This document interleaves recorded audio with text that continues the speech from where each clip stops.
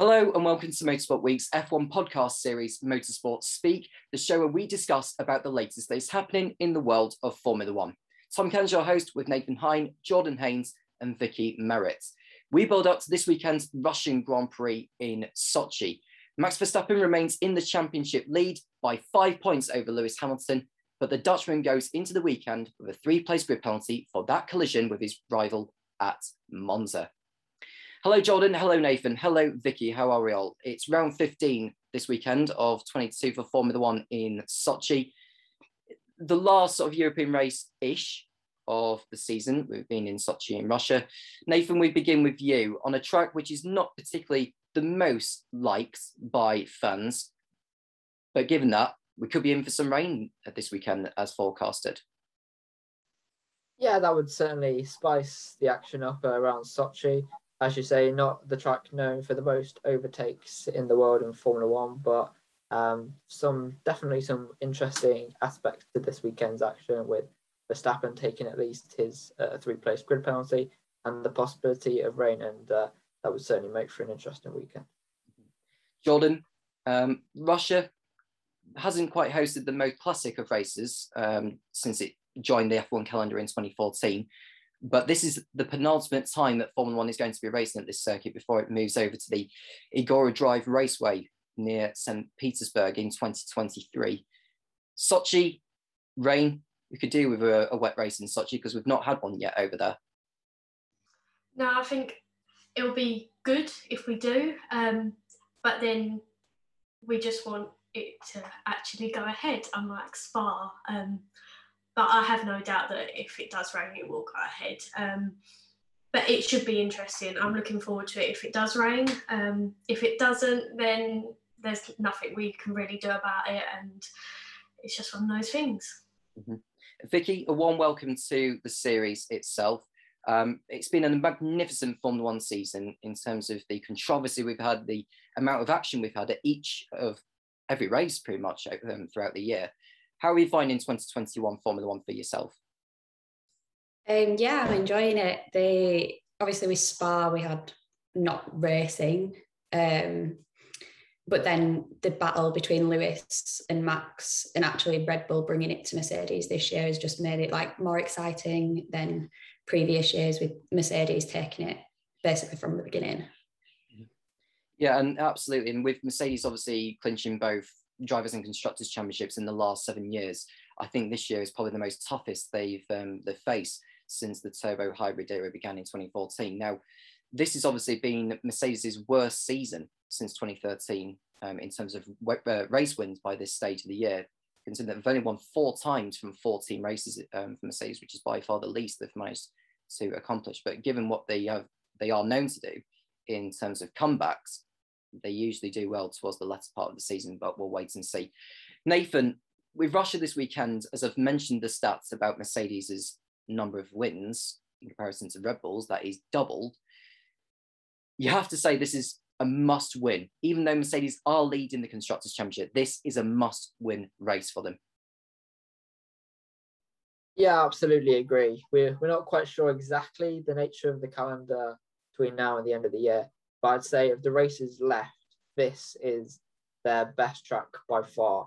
And Red Bull have multiple opportunities, if we go on what we know at the moment, to bag some wins in possibly Mexico and Brazil and Jeddah, you would think.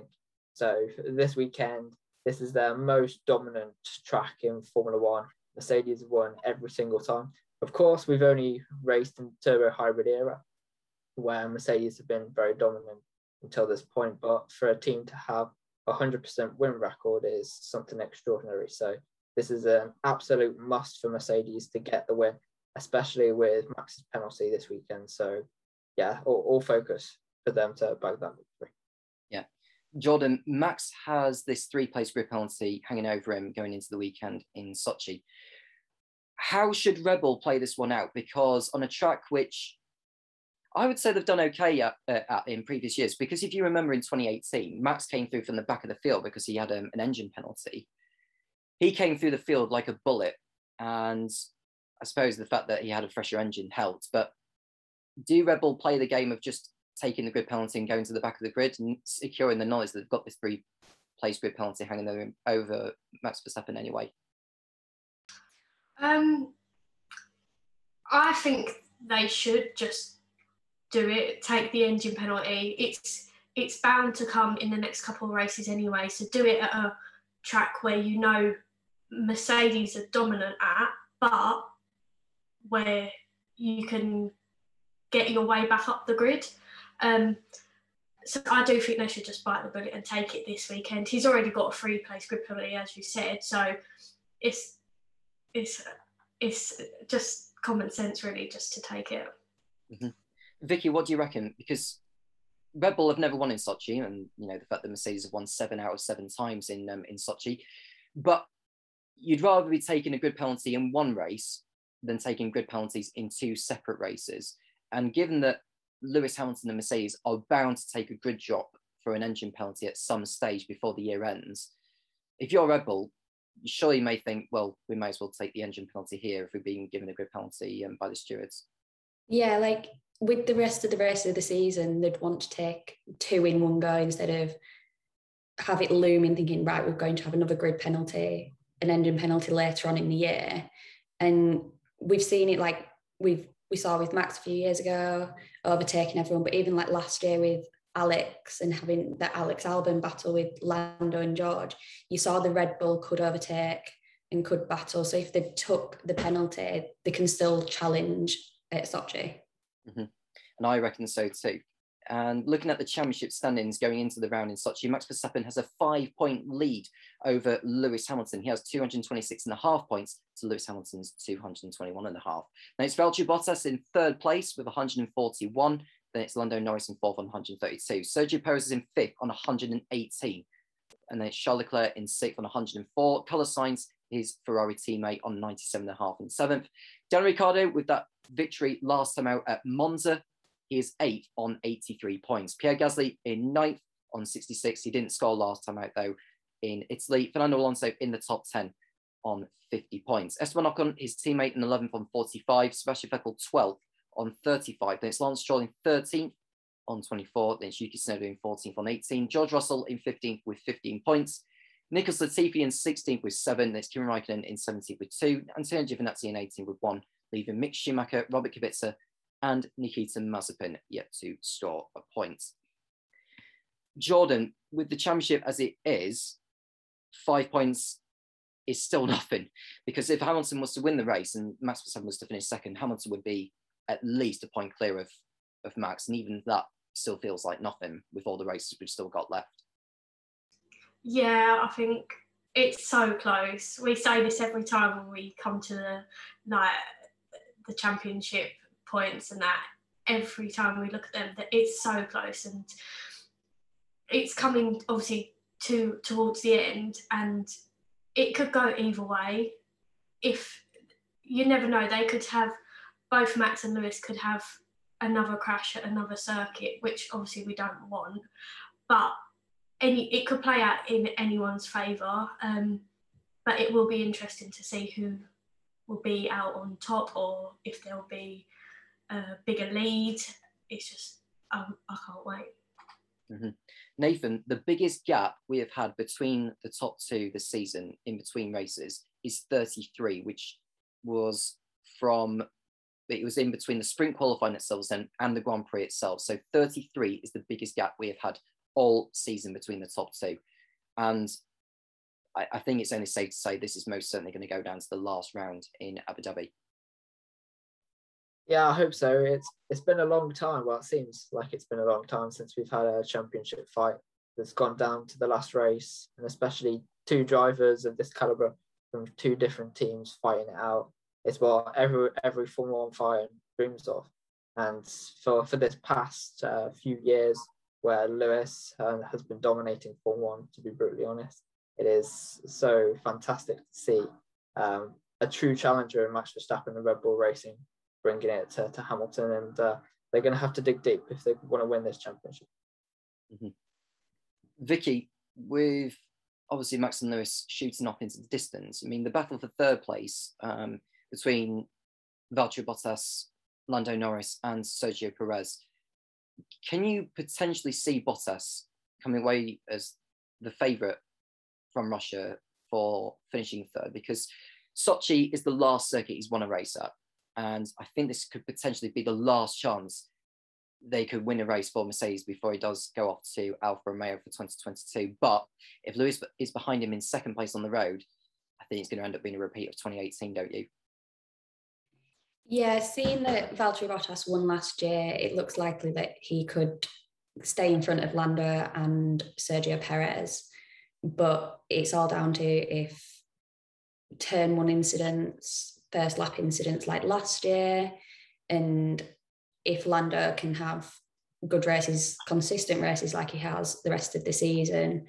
But depends where Valtteri starts. It depends on how he'll do, because he pulled through at Monza, but obviously it's a different track. Mm-hmm. And looking at the Sochi Autodrome circuit as well, that has 2 DRS zones, 18 corners, 6 to the left and 12 to the right. It's a 5.8 kilometre lap, 53 laps it is, and this is the 8th running of the Russian Grand Prix this weekend. And of course, it could be the first wet Russian Grand Prix, if superstition was to be believed with the weather forecast at the moment. The Constructors' Championship sees Mercedes hold at the moment an 18-point lead over Red Bull, with 362.5 points playing 344.5. McLaren are 13.5 points clear of their rivals Ferrari in the fight for third place. They have 215 to Ferrari's 201.5. Then we go to Alpine in 5th on 95. They are 11 clear of AlphaTauri in 6th on 84. Aston Martin are 7th on 59, with Williams 8th on 22. Alfa Romeo 9th on 3, and Haas still yet to score a point so far in 2021. So the question is, guys, with the weather forecast as it is it going to really, really rain? Because at times this year, you know, whether it's in Hungary or in Austria or Spa or wherever it may be, I think most occasions this year it was forecast to rain, and then it doesn't rain on the race day. But Vicky, where's your vote going on this one? Is it going to be a wet race this weekend? I'm saying no, because we've had it last year as well with like Barcelona. It said it was going to rain, and soon as Barcelona finished, it started to rain. I like a dry race. I'm not a fan of a wet race, so I'm hoping it'll stay dry. Yeah. Nathan, I don't know if you want to be on the side of Vicky. I mean, I am a fan of dry races because of, you know, Formula 2 and Formula 3, because I think they tend to struggle more in the wet when it comes to overtaking. But where's your standpoint on this? I mean, do you think a wet race is what Sochi needs? Because regardless of what happens, it's not going to be hosting a Formula 1 race the year after next. But it could really do with a good show. I mean, we've 7 dry races in Sochi. I wouldn't mind seeing a wet race for once. Yeah, I tend to agree. Sochi hasn't exactly produced the best Formula 1 races, so it'd be exciting to see what kind of a race plays out in the wet. Very limited overtaking opportunities for Formula 1 in the dry, perhaps down into turn 2, and then down the back straight is perhaps your 2 best overtaking opportunities in the dry. But in the wet, with alternative lines, especially through turn 3 and 4, it'd be interesting to see what kind of action we get, and inevitable crashes, or just adds to the drama of what we like to see in Formula 1. Mm-hmm. I think the only problem with wet races as well, Jordan, is obviously what we had at Spa, with, you know, only completing just 1 lap on the classification. I don't know, because the thing is, we've got possibly a wet qualifying as well, so not just a wet race, but wet qualifying and possibly wet practice as well to go with it. You know, if we end up in a situation where half points are being dished out again, I mean, if Hamilton, Verstappen and Sainz were in 1st, 3rd and 10th, that would pretty much put them back to a whole number, if you know what I mean, with the points as it is, because they're on 0.5 on their points tally. But I don't know, I'm pretty much on the fence with whether I want it to be a wet race or a dry race. I am too. I'd like to see Sochi in the rain, but then I also just want racing, just any type of racing. I don't care. But then you've got the likes of George Russell in qualifying in Spa. He done amazing in the rain, and if Lando Norris obviously didn't crash out, he could have potentially stuck it on pole in the rain. So it's two young, talented drivers who we all know can do well in the rain. I'd like to see how they do at this track. And that might mix the order up a bit more for obviously the race. But then if it rains too much on the Sunday, obviously, and they do the whole one lap and Twitter will go into a big commotion once again, I don't think many fans will be happy about it. But it's just wait and see. The weather changes all the time, so no one can know what's going on. No, I think with a wet race, I mean, you know, it would provide another challenge no matter which car you're in, you know, whether you're in a Mercedes or in a Red Bull or in a Haas. It'll still provide another dramatic Grand Prix itself. I mean, given all the races we've had so far this year that have been pretty much excellent. I mean, maybe apart from Monaco, which couldn't provide any action as expected, we've always seen something significant in each of the rounds so far, and I think Russia will be no exception. We'll go on to some news, guys, and it's in regards to Aston Martin, who have confirmed an unchanged 2022 driver lineup. Now, Aston Martin has formally confirmed it will continue to field Sebastian Vettel and Lance Stroll in Formula One next season. Vettel joined Aston Martin from Ferrari on a multi-year deal, while Stroll, son of team owner Lawrence, has competed for the squad since its Racing Point era in 2019. Vettel holds 12th in this year's championship on 35 points, having taken a podium finish in Azerbaijan. Stroll occupies 13th spot on 24 points, registering his highest results at the most recent race in Italy. The pair had been expected to continue into 2022, and on Thursday, Aston Martin officially communicated such confirmation. I'm really looking forward to racing the new generation of Formula One cars, said Vettel. Their look is very different, and the new technical regulations should give us cars that can race much more closely than recently. More exciting racing will be great for the drivers as well as for the fans. The changes are so big that every team will be starting from a new beginning, so it will be a great opportunity for us. I believe in the strength of our new growing team, so I am already looking forward to 2022. Added Stroll, next season I will be embarking on my 6th year in Formula One alongside my teammate Sebastian. We started this Aston Martin campaign together, and I greatly look forward to continuing the journey with him next year. We have not achieved what we set out to do this year, but that has only amplified our hunger and drive for success next season. And I think that's good news as well, guys, because Vettel staying in Formula One, there was a slight rumour going on saying maybe he could possibly retire, which I never believed one bit. I always believe that if you start in a project, you finish it. And Vicky, I think for Sebastian to remain in Formula One as well with Aston Martin, going into these ground effect machines, which are going to be introduced next year, it can only be good news for him and for the fans. Yeah, definitely. With Seb, we obviously saw that he ended up struggling towards the end of his years with Ferrari, and seeing him look more happy at Aston Martin, he's got a podium at Azerbaijan and he's scoring points, he's doing well. That I think for everybody, it's nice to see Seb doing well. And I think the team relationship between him and Lance is a really good pairing as well. Nathan, since Sebastian Vettel had left Red Bull in 2013, he's only picked up 14 victories in the last 7 seasons, including this one. But I'm confident that he can succeed in a team which is growing and growing and growing. I do feel it's made a step backwards from what was Racing Point, but I think for a new project with Aston Martin, you can't expect it to be on the same page as what it was in the Racing Point of last year, but it can only go forwards rather than the backwards step it has made this year. Yeah, it's a solid step. So it's a solid place for the Aston Martin project to start, and for Vettel to get a podium in his first year with Aston was a real boost for him personally, after especially a very difficult 2020 with Ferrari, who had a really bad season themselves alongside Charles Leclerc. So yeah, it's been a very confidence boosting season for Sebastian, able to establish himself early in the team alongside Lance Stroll, and yeah, should be able to build this project now year on year, and to see Vettel with Aston and Alonso with Alpine, 2 multiple world champions, building these projects up into the new generation of Formula One will be very interesting to see how they get on. Jordan, Lance Stroll is going into his 6th year in Formula One. If you remember, he's done a reasonably good job in a Williams, actually. His first year in 2017, that was comprised of his podium finish in Baku. Recently, he picked up his best result of the season in 7th. The last points finish before that was at Silverstone. But I think Stroll has still done a reasonably good job, but I still think there's more to come from Stroll than what meets the eye.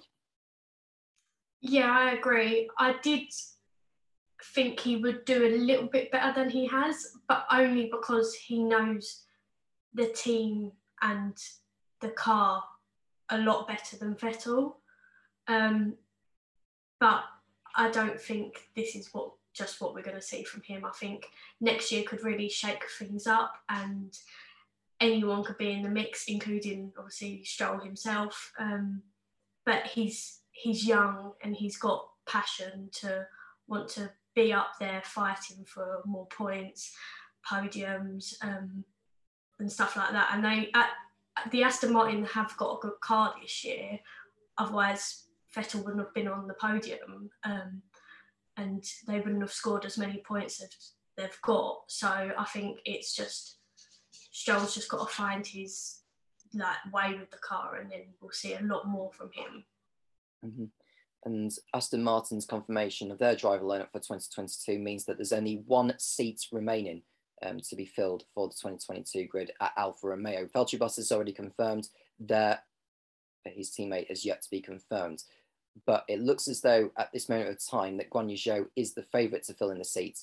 But Alfa Romeo are also considering another 4 or 5 drivers actually for that seat as well. So we'll have to wait and see within the next few weeks on how I think this Sochi round of Formula 2 is going to go. Because I think Oscar Piastri's name has been mentioned a few times, but whether it'll be him or Zhou or someone else in that Alfa Romeo seat replacing Antonio Giovinazzi remains to be seen. Or it could well be Giovinazzi in the car next year, who knows? But we'll have to wait and see further down the line. Let's go to some technical insight, guys, on the changes potentially for 2025, and that's to do with the engine or technical regulations. So the future of Formula One is just 5 months away with a set of new technical regulations to debut in 2022, but there's already talk of further changes for 2025 and 26. So let's take a look at what might change. So F1 has been trying to attract more manufacturers with the primary aim of making itself an attractive place to be for major car manufacturers. The FIA and Formula One have already introduced a budget cap and new rules which aim to increase excitement, but question marks remain over the very expensive power unit. 2025 has been earmarked as the year a new power unit will be introduced, as it falls 12 years after the introduction of the last engine, which is the current 1.6 litre V6 engine with 2 hybrid elements, though there is now talk of pushing this back to 2026. One of the FIA's primary focuses is to introduce a more environmentally sustainable future with the adoption of eco-fuels and oils, which will come from recycled organic waste. This will partly happen as soon as next year with a greener fuel before gradually ramping things up until the fuel is 100% eco. Next year sees the introduction of a new set of rules that will see cars that are completely different in terms of aerodynamics. As we know, the ground effects will become predominant in the generation of downforce in order to reduce the sensitivity to turbulence of the wings. The adoption of Venturi tunnels in the lower parts of the car will allow next year's single-seaters to have high-efficiency downforce without suffering drag. This will make it possible to increase the battles on the track even outside the DRS zones, as the driver who follows the car closely will not suffer as great an aerodynamic disturbance. With the standardization of many mechanical components, there will be a small leveling and balance between the teams, a choice that goes against what is the true spirit of Formula One and technological research, but something the FIA and Liberty Media have evaluated as a potential element to cut costs without going against the true DNA of the sport. To attract the entry of new manufacturers, F1 is going closer to road cars in terms of components, obviously without losing the characteristics that distinguish a racing car from a road car. Many manufacturers choose prototype or sports car competitions, such as the World Endurance Championship, as many parts used in competition derive directly from their road-going counterparts. This obviously allows a manufacturer to exhibit exactly what it's trying to sell. F1 is taking a small step in that direction with the move to 18-inch rims up from 13-inch, which will bring them in line with the wheels used on the roads. On the power unit front, Formula One intends to increasingly make the move towards the electrification, but without entirely abandoning the combustion engine. The idea of the FIA and Stefano Domenicali, the Formula One CEO himself, is to give a greater emphasis to the electrical parts, which with motor generators and batteries capable of providing more than 30% of the total power.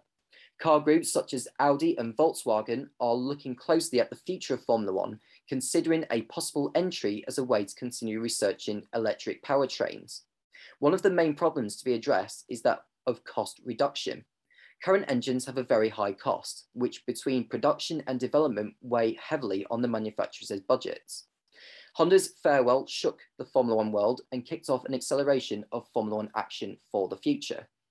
One of the aspects that is being evaluated to reduce engine costs is to abandon the motor generator that collects energy from the combustion gases of the internal combustion engine, or ICE for short, namely the MGU-H.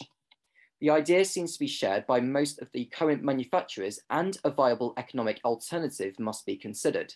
The MGU-H motor generator contributes most of the energy recovery, making current engines extremely efficient from this point of view. One of the possible alternatives would be to introduce a second MGU-K, which would recover the energy dissipated during braking from the front axle, to be coupled to the one already present for the rear brakes. Red Bull and Volkswagen would also like to switch to endothermic engines more similar to road-going ones, with the idea of introducing an all-wheel drive V4 instead of the current 1600 centimetre cubed rear-wheel drive V6. An idea that hasn't convinced the FIA or the other teams. The goal is to make F1 more sustainable and attractive to the manufacturers, but without losing the real nature of the competition, which is about the maximum pursuit of performance and technology. Nathan, we begin with you on this with these changes. I don't know if you've seen the article yourself that Motorsport Week have just covered, but I know you're not an engineer or an aerodynamicist yourself, but where does Formula One need to go with this in order to make it a sustainable future and to attract new manufacturers to come into Formula One like Audi and Volkswagen? Because if you remember, they had like a meeting in Austria, didn't they? Which we don't know what was being said or what's being concluded from that. But where do we go about reducing costs to allow new teams or new entrants making it into Formula One? Yeah, it's a very interesting position that Formula One finds itself in. They need to balance the need for electric development, still make the sport interesting and exciting enough, which includes the thrill factor and the noise and the spectacle of the sport.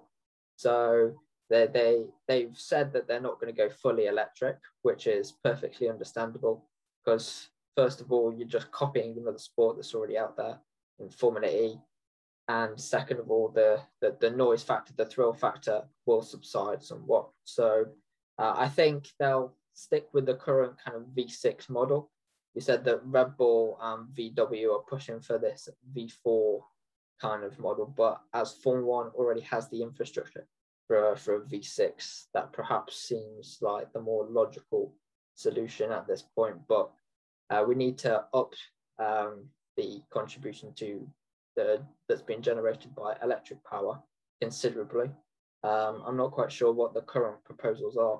We're still very much in the dark as to what is going to be decided, but hopefully we should get some more details in the coming months if this is going to be implemented for 2025. Vicky, we've not had a fully fledged team. We've not had a team join the grid from scratch in Formula One since 2016 when Haas took over. And of course, since then, we've had Racing Point take over from Force India, now Aston Martin, and now from taking over from Sauber, and then Alpine taking over from Renault. But we've not had a proper new team joining Formula One from scratch since 2016 with Haas. With these new potential engine regulations coming in 2025 or 26, if they decide to push it back another year, what's the solution around this? And how would you go about reducing costs for a car or for an engine? Where do you see this going?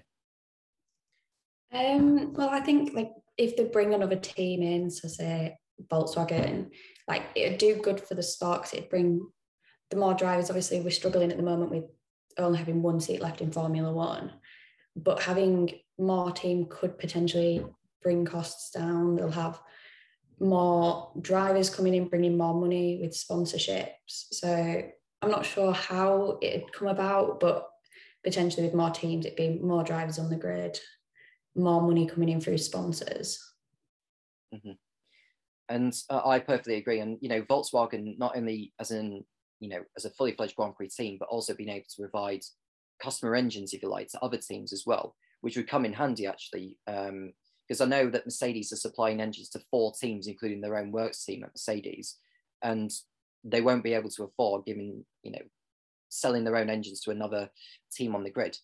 Jordan, I remember back in a year 1988, that is, where some of the field were running turbocharged engines, so whether they were Honda or Ferrari or whatever, and the normally aspirated teams were all running like Ford Cosworth engines, whether it's a DFR or a DFV or a DFZ. We don't want a grid that's where half or most of the field running the Mercedes engine because it's the most powerful. We want there to be, at the very minimum for me, 5 or 6 different engine manufacturers coming into Formula One. Yeah, I agree with that. I think it would shake things up as well. I think it could make the championship a whole different kettle of fish, really.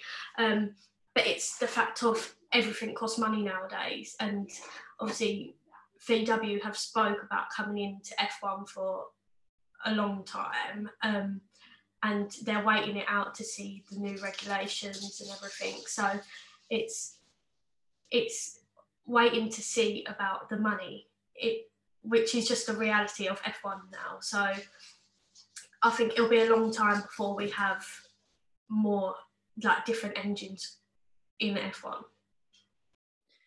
And of course, I personally say that Volkswagen should just go for it, really, just as when they feel ready to be doing it. Nathan, what other manufacturers would you want to see, and is it possible for them to be joining Lucas? I know there's other teams like entries like this Panthera Team Asia, which hasn't been, I haven't seen like a website of the team itself. I don't know what you've seen in terms of teams wanting to join the Formula One grid anytime soon, but that was obviously being put back by the pandemic for sure. And of course, there's this $200 million entry fee they have to take into account. Yeah, I've not seen any teams that kind of, I've not seen anyone particularly destined in interest. Of course, we heard last month, back in Austria, wasn't it? Back in July, where VW and Audi joined the engine meetings, which was very interesting. And now Audi have left Formula E. Possibly they might consider Formula One as a route for their development, but they need to see the reason why and the gains that they can get out of Formula One commercially, not just in terms of sporting interests. So there is definitely potential with both of these big German manufacturers, but at the same time, we need to not be too reliant on the manufacturers. I think if we had, we got kind of 4 at the moment, if you include the Red Bull tagged Honda, then Audi, VW, that would be up to 6, which would be a more sensible number in terms of engine supply for Formula One. But in terms of independent teams, hopefully we'll get some more interest once the new engine regs become more concrete. But I think a few interested parties are just waiting for now. Mm-hmm. Another thing to add, Vicky, is what about teams which are affiliated with teams like Ferrari, Prema, for instance, who run their junior program in Formula 2 and other formulas? Could they be considered as a particular engine? Although that would come at a sacrifice. But the thing is, the price range of entering Formula 1 is nowhere near like any of the junior series which they compete in. Yeah, with Prema and teams like Carlin, UNI Virtuosi, it'd be great to see like one of them teams step up into Formula One. We have Carlin, who have the Formula 2, Formula 3, but then they're also in IndyCar with Max Chilton, and then Prema do all majority of the juniors with like Formula 4, Formula 3, 2 regionals. So it'd be great to see them step up. But as we've said, it's money. All this sport is the money. So it's like if they could afford to step up for that entry fee into Formula 1. Mm-hmm. Jordan, I mean, 20 cars on a Formula 1 grid is not enough for me. I mean, we could do with, either 22 or 24 or even 26. That way opens up more opportunities for the junior drivers. And this is the most frustrating part about this sport, is that there is not enough seats. And it's only a matter of time. I mean, we've had a 20-car Formula 1 grid since 2017 after Manor had pulled out after they initially went into administration and then folded altogether. There needs to be a more sustainable way to keep these teams in the sport. And one thing to remember is the teams that finish in the lower end of the Constructors' Championship, or the lower you finish in the Constructors, the more wind tunnel time you have. And I think in the long term that will help. But I think that's only the beginning of a long project to help these established teams remain in the sport altogether, as well as the new ones. Yeah, I think there needs to be more teams, because you've got the likes of Callum Isler, you've got obviously Oscar Piastri. He hasn't won F2 yet, but it's looking like as if he won't get a seat for next year, which means he'll be sitting out on the sidelines for a year, which no one wants to do. But one interesting thing, what someone said to me a little while back, was that all the teams in F1 should have a third seat, and that third seat go to a rookie for 2 years, and then that rookie can go where they want, which I thought wasn't a bad idea. But then obviously the budget, it's money. So if teams aren't joining, why would then they add another third car to their own team? But I just don't know if we'll see any more teams join in the next 5 years. Yeah. You mentioned about teams fielding like rookie drivers, and I think that's something that's going to be starting from next year, Nathan, because if you remember when all of this was put together in 2019, that was going to be set for 21 until it was moved back another year because of the pandemic. Drivers who have done 2 Grand Prix or competed in 2 Grand Prix or less, each and every team on a given number of occasions have to field a rookie driver during a practice session. So, for instance, Red Bull have to field, I don't know, Sergio Sette Camara, because he's one of their reserve drivers. I mean, Sergio Sette Camara, I personally rate, but I don't know if he's ready for Formula 1, but Red Bull should field him just to give him some official practice experience in a car. Who else have we got? I mean, Alfa Romeo have got a whole bunch of different reserve drivers, like Callum Isler, who's already got experience in an FP1 session. And this can only be good news, but it's not the big step in the right direction as much as people hope it will be, but at least it's still a good step in the right direction. Yeah, it's definitely a step in the right direction. It gives these drivers exposure to the Formula 1 community. It gives them track time in a Formula 1 car, which they otherwise wouldn't have.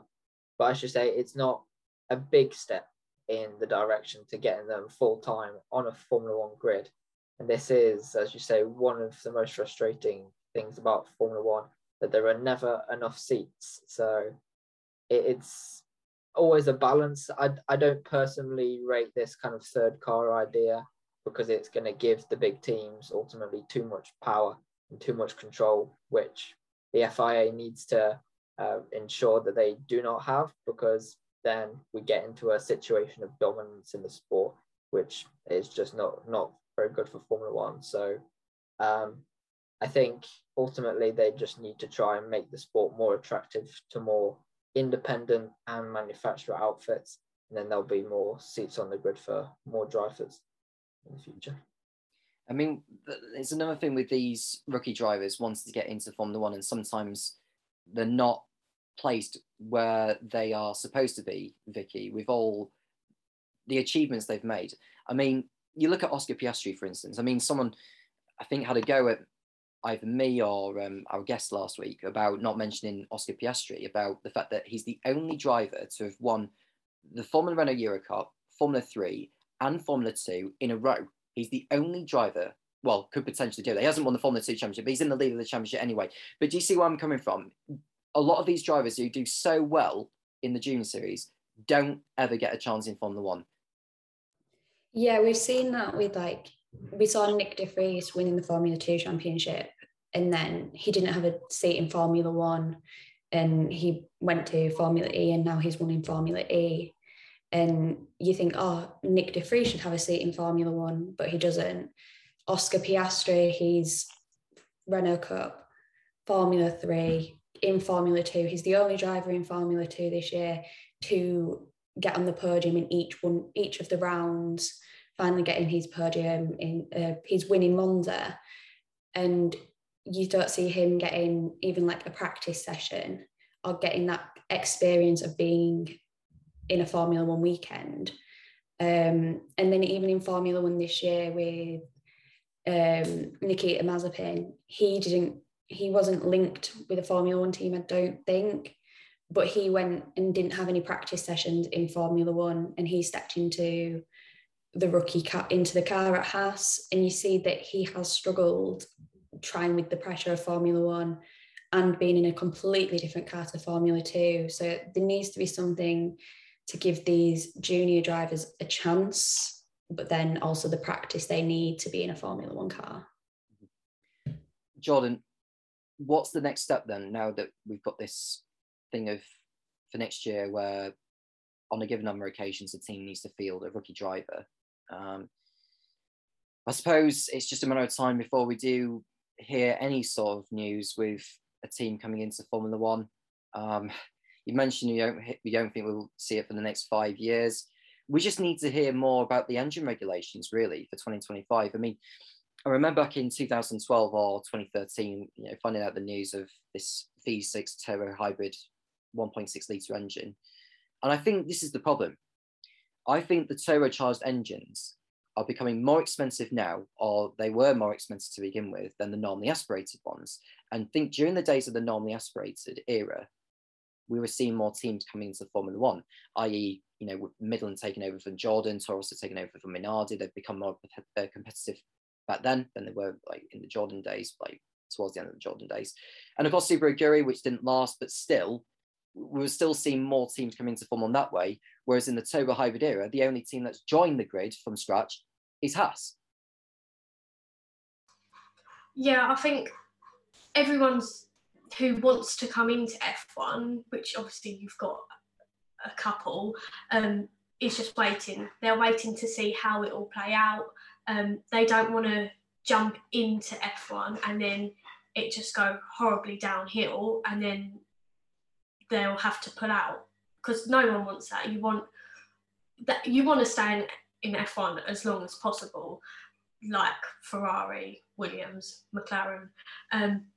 So for Haas to be the last team which has come into F1, and they do have their money issues. Everyone knows that Haas are the team which are down the bottom for the majority of the past couple of years. It must be hard for a team wanting to come in to look at Haas and be like, well, hold on a minute, they're struggling. Why should we then enter in F1 and potentially be the same? I think they're just waiting for something to happen, and then I think when someone does finally come in, there'll be maybe one or two teams. Possibly as well. And, hopefully we'll hear some more news in regards to, maybe when the next engine regulations meeting with Audi or Volkswagen or even Honda, because if Honda decides to make a U-turn and think, well, we're opting out for now, but when the engine regulations do come in 25 or in 26, that's when we'll jump ship back into Formula 1, which it'll pretty much like the Renault U-turn of the early noughties, only a few years after they pulled out, when they were partnered up with Williams and Benetton back then, even though they were winning championships at the time. So going back to the Russian Grand Prix weekend, guys, let's talk a bit about McLaren, because obviously there'll be in good spirits on the back of that magnificent 1-2 finish with Daniel Ricciardo, bring a bright smile back on his face.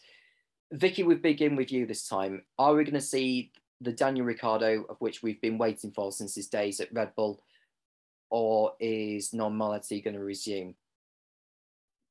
Well, we obviously saw Daniel looking like Daniel again. We saw three race weekends ago. We saw him sat by his car at the end, just looking like he didn't want to be there anymore. But then he came back Monday. He had a brilliant sprint qualifying, brilliant sprint qualifying, brilliant race. He led all the majority of the laps apart from when he pitted, and seeing him, and then also with Lando, both 1-2, bringing back all the races. So hopefully we'll have the Daniel from Red Bull back, and he seems more comfortable in the car now. Like, he's had that time to adjust to the McLaren from the Renault. So yeah, hopefully we've got the Red Bull Daniel Ricciardo back. Yeah. Nathan, McLaren this weekend, with the Mercedes engine, which should go well in Sochi. I don't know what the weather is going to be like. I mean, we've mentioned about the weather already, but McLaren should aim for a strong weekend. I think the priority, though, is to make sure they finish ahead of Ferrari, don't you think? Yeah, absolutely. Despite the 1-2 finish, it's still relatively close between McLaren and Ferrari heading into the last few rounds of the season. And yeah, McLaren have got another great opportunity to bag possibly even a podium finish with Verstappen's penalties. So yeah, they'll be eyeing a very strong result around a track where they'll go well due to the Mercedes power unit in the back of both their cars. And hopefully with Ricciardo's strong off the back of his win, he'll be feeling very confident, and he can put together another strong performance alongside a very informed Lando Norris. So yeah, they'll be hoping to beat both Ferraris this weekend. Jordan, Ferrari go into the weekend in Sochi on a track where they've been on pole position at a couple of times in 2017 and in 2019.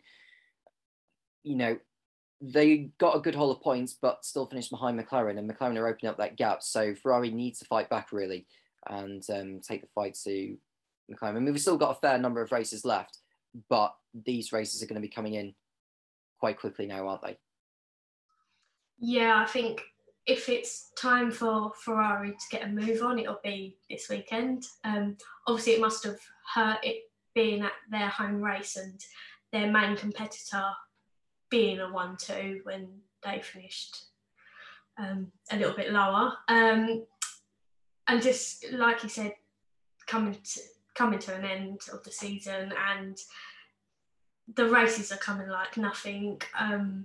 So Ferrari do kind of need to get their act together if they do want to finish P3 in the constructors.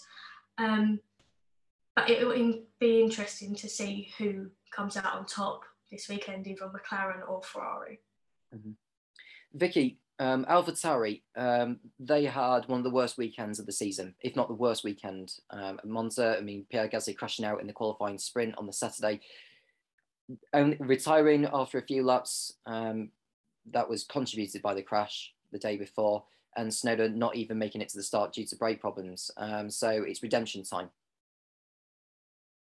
It definitely is. We have seen in the media with Yuki Tsunoda saying that he was surprised that AlphaTauri have kept him on for the coming year. And Gasly has had some good races. He's been up in 5th, 6th, 4th in some of the races, but especially after last weekend with them both, one crashing, mechanical problems with Tsunoda's car, that they need to pull it together this weekend, and hopefully they can do something to try and keep the constructors going. But yeah, they need to pull it together this weekend, both try and score some decent points for the team. Jordan, AlphaTauri, one of the surprise packages for this season. I've very much enjoyed seeing them, particularly some glimpses of Tsunoda, but there's still more to come, I think, from AlphaTauri. I mean, hopefully we'll see both Gasly and Tsunoda in the points in Sochi.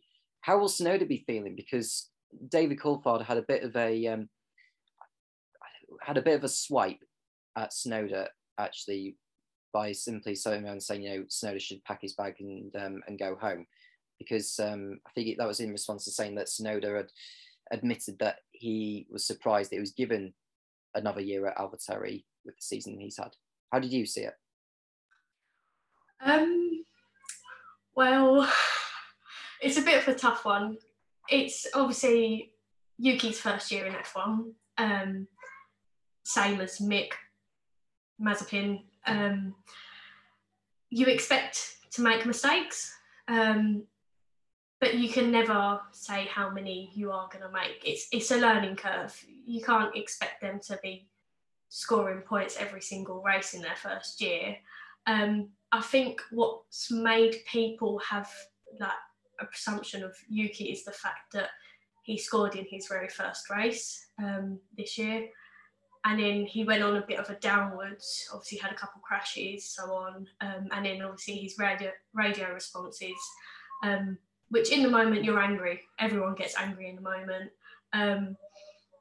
but it's made this kind of perception of him as he shouldn't be there, he doesn't talk nice to his team, he crashes, but then it's heat of the moment, like I said, and I don't think he should be out of the sport. I think he deserves a place. He was good last year in F2, otherwise he wouldn't be here, simply. So I think it was a bit harsh what Coulthard said, but then he knows a lot more what goes on because he attends the races, unlike the fans, and he can see behind the scenes and so on. So there might be something we don't know, but then everyone could just know what he knows. So it's a bit tough. Yeah. Nathan, how have you summed up AlphaTauri this year? I mean, Tsunoda, I think some fans say that, he hasn't been as good as what he could have been, or maybe he's jumped ship into Formula One a bit too soon. But I think towards the end of the year, given the number of race experience he's had now, isn't it? He's had 14 races, well, 13 if you want to exclude the non-start at Monza. But towards the end of the year, I think we should expect to see the better Tsunoda. Having said that, we've got a completely different car next year. So I think this year was more of a learning curve and more of a, a consolation year for Tsunoda to get to grips with Formula One and hope that next year will be an even better year for him. Yeah, he needs to start delivering now. He's made quite a few mistakes this season after a promising start in Bahrain. So yeah, this is definitely a season for him to get to grips with Formula One and to show to the world what he can do. And then going into next year with new regulations, he'll hope to take the fight to a very established, very experienced teammate in Pierre Gasly. And I think Red Bull re-signing him, I think it's deserved because he's had a few good points finishes, strong finishes in Azerbaijan and in Hungary, but he needs to iron out the mistakes if he wants to stay in Formula One long term.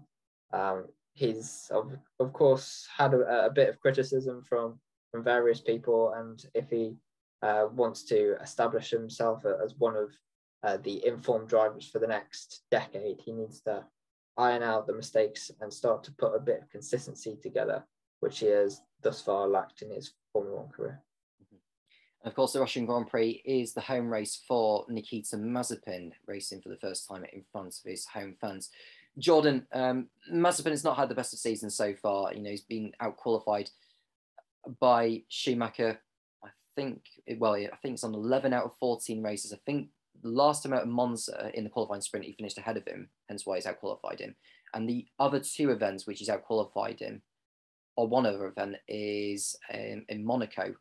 But that's because Mick Schumacher crashed his car out in free practice 3, hence why he wasn't able to take part in qualifying then.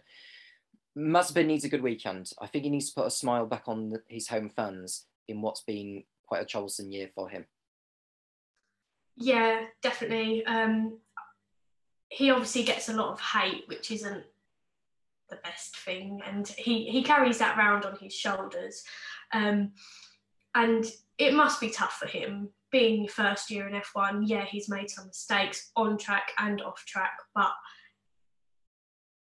at the end of the day, we're here to watch the racing. That's it. We like to watch the racing. If he crashes, he crashes, but it's how he performs on track. Obviously, being out qualified by his teammate by quite a lot is tough, but with his home crowd in front of him this weekend, hopefully he can maybe out-qualify Mick for once. And it'll be interesting to see how he does, if he has any pressure on him, so on. So I'm looking to see what he does this weekend and see if he can pull anything special out of the Haas. Mm-hmm. Vicky, Mazepin's best race result this year is, if I can find it, it's been a 14th place finish in Baku. You have to say that this is a weekend where he needs to do well, although with the performance of the Haas, which is not going to be developed anymore between now and the end of the year, he's just going to, pick up whatever he can, really. Yeah, we all know that the Haas this year isn't a car what has been competing, and the Azerbaijan 14th place for Mazepin was due to him having a bit of a better performance, but then there was a few crashes, so it was banking on other people's mistakes why Mazepin got moved up into 14th. If I remember correctly, when he was in Formula 2, when they went to Sochi last year, he did pretty well. So hopefully in front of his home fans, his home crowd, he'll be able to get a decent performance, or as much of a decent performance as he can in a Haas, and maybe out-qualify Schumacher, but we'll have to see. Nathan, Nikita has previously done well in Russia, in Sochi, and we've got to remember that accident he had in, I think, in one of the races in F2 in 2019 involving him, Jack Aiken, and Nobuhiro Matsushita. He just needs to make sure he keeps his car clean through that first braking zone of turn 2, and then pretty much from then on he should be all right. But I think the only driver he's going to be battling with is Mick.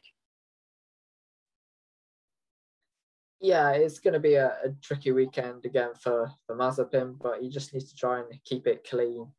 For me, he's been involved in too many incidents with his teammate Mick Schumacher, and he just needs to try and put together some decent weekends where he just puts together a decent qualifying performance and just brings home the whatever result he can bargain for in the race. He's had a bit of a bad reputation, I think you could say, ever since he joined Formula One. So just a smooth, consistent weekend in front of his home fans is what he needs. Mm-hmm. So Mazepin will be aiming to get the best possible result at his home venue in Sochi. And some other bits of news to just mention as well, that Kimi Raikkonen is expected to return to action after missing the Italian and Dutch Grand Prix as he contracted COVID-19 during that time. But providing he is tested negative for the virus prior to the race weekend, he will be back in the Alfa Romeo seat. Predictions time, guys. We'll start with you, Jordan. We'll start with you for this. Who will be on pole position and who will be in the top 3? Bearing in mind, it could rain this weekend. So I'm going to say Hamilton pole. First, I would say Hamilton again, and then I think obviously team orders will be in play, so Bottas second, and then possibly Lando Norris in third. Okay. Nathan, who is your pole sitter and your top 3 for the race? I'm going to go off the back of a good performance in Italy. Bottas on pole, with Hamilton winning the race from Verstappen and Bottas in third. Okay. Vicky, your pole sitter and your top 3 finishers, please.